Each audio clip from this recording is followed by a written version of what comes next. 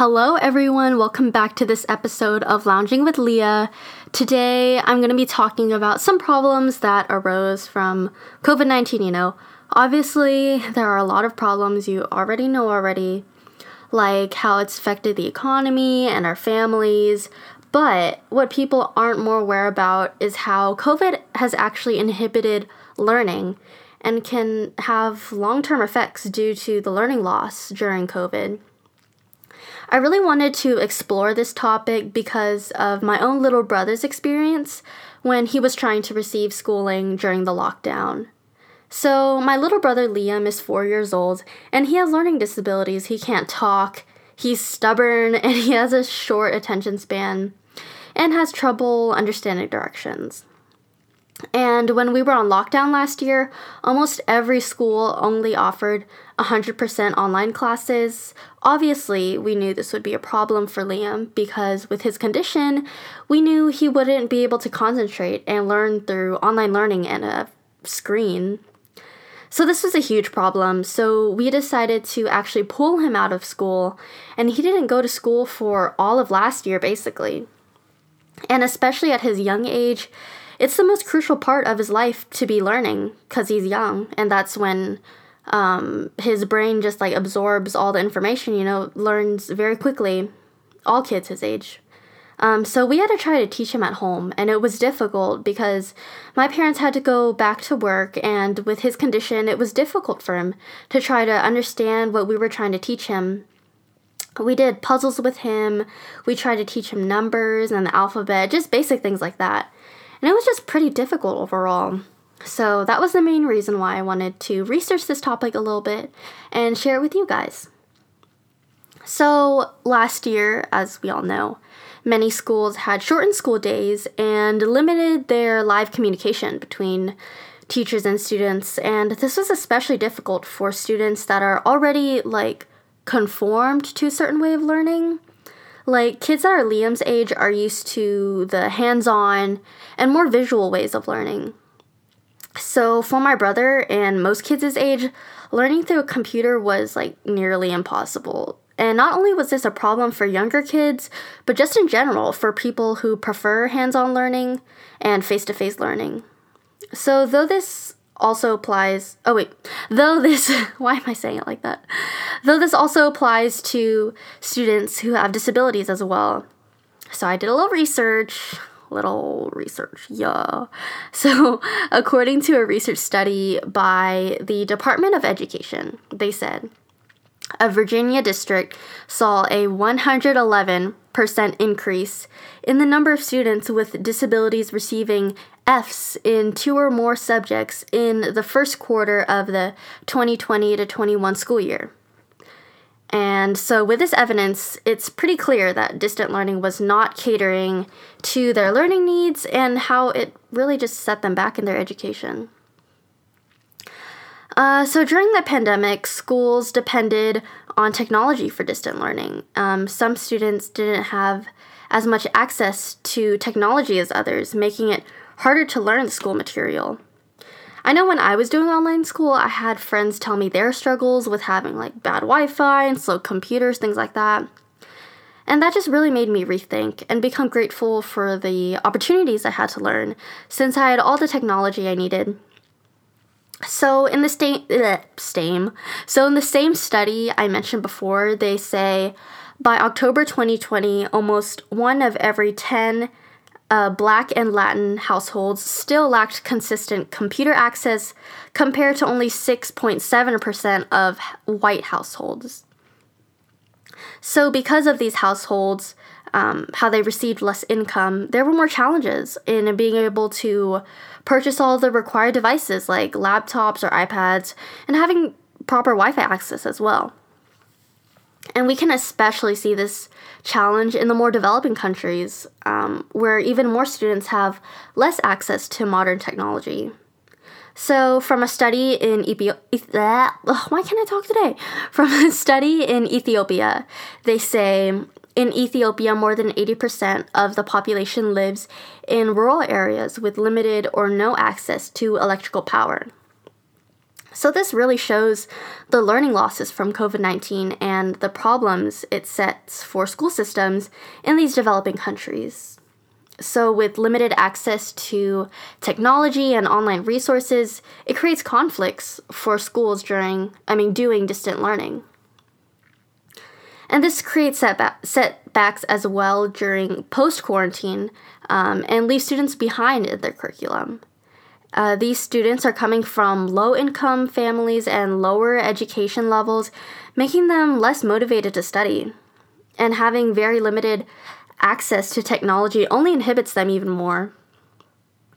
And before, there was already a large inequality for students living in rural and urban areas where families had higher socioeconomic status. But with the pandemic, it makes it even more unfair to the students living in lower income areas, since these areas get less financial support, making it obviously unfair to these students compared to someone who goes to a more rich school, Although we see many of the short-term problems that the pandemic poses to education, there are also long-term problems, which I didn't know until I researched it. So as we know, the pandemic has affected the way students are taught and has caused many learning problems for them. For example, some students get distracted easily during an online class, which leads to them not being able to learn the material. This setback causes students to be behind in their curriculum and even the money they make. So from a study by McKinsey & Company, they say the impact of the pandemic on K through 12 student learning was significant, leaving students on average 5 months behind in mathematics and 11 months behind in reading by the end of the school year. So when I read that online, I was so surprised by that. It's a result of the learning inhibition COVID-19 posed on the students. And this setback causes a ripple effect. And students are struggling in today's curriculum because they were not solid in the basics they learned the prior year. And without being fluent in the basics, this is obviously a threat to them being able to finish high school and the work ethic when they start working in the future.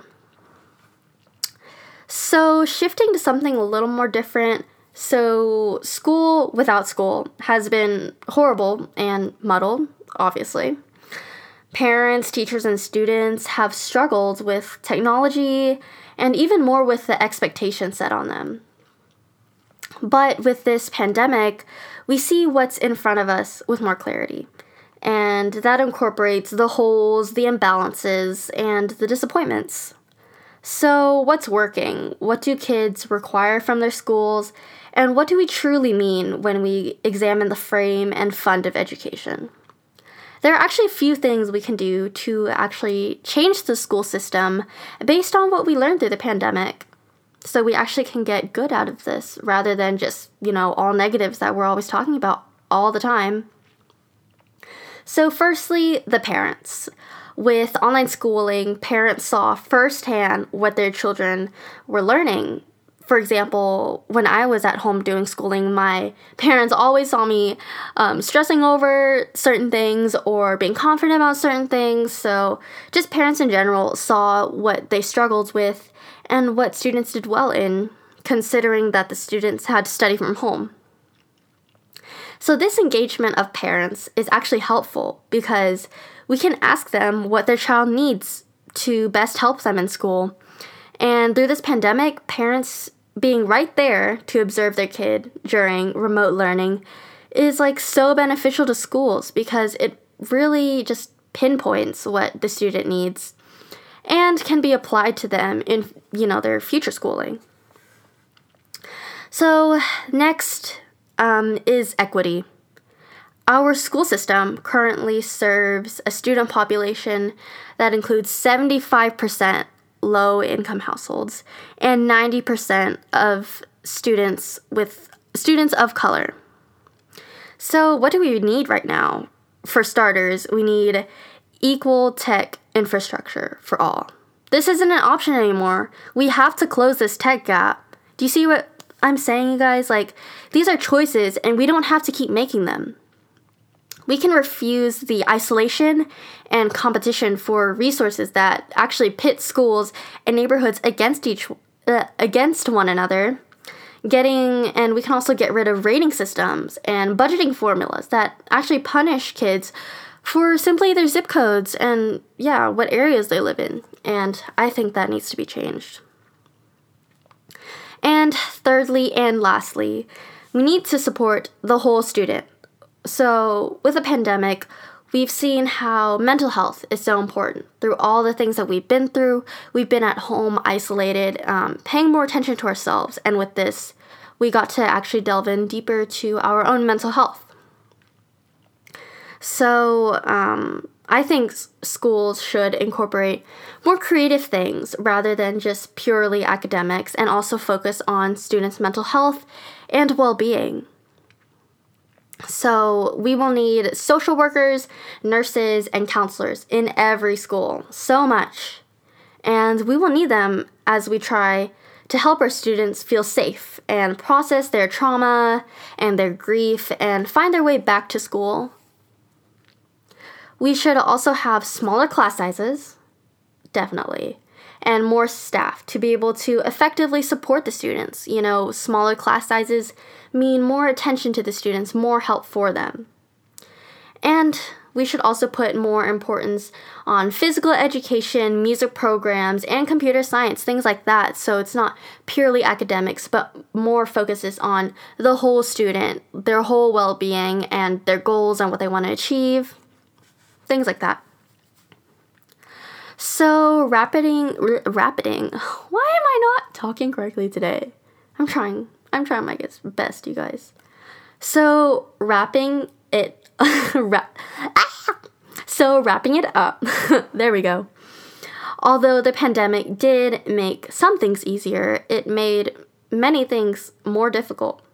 And all in all, the pandemic really inhibited education and learning for all types of students. From students with disabilities to younger children to low-income families to just regular students in general, all of us. It's been hard. The long-term effects come to show how online and distant learning isn't the most efficient way of learning to accommodate all types of students coming from various and different backgrounds. But with these hardships, we can learn from it. We can use this as an opportunity to better the school system to where it's in the best interest of the students and to where everyone has the equal opportunity to learn with the exact same privileges. So, that's the message I wanted to share with y'all today, kind of educate y'all on things maybe you didn't know before, and honestly just like a call to action, because I think with the pandemic and the things that we went through, we can actually learn from this, and the school system needs to be changed. And I'm hoping with this episode, it makes it more apparent that the school system needs to be changed. And we learned a lot through the pandemic, so that's very helpful, So that's all I have for this podcast episode. So thank y'all so much for listening. It means a lot that you're still here and you're listening to me, and it means a lot that I have the support from you guys. So see you guys in the next episode. Bye.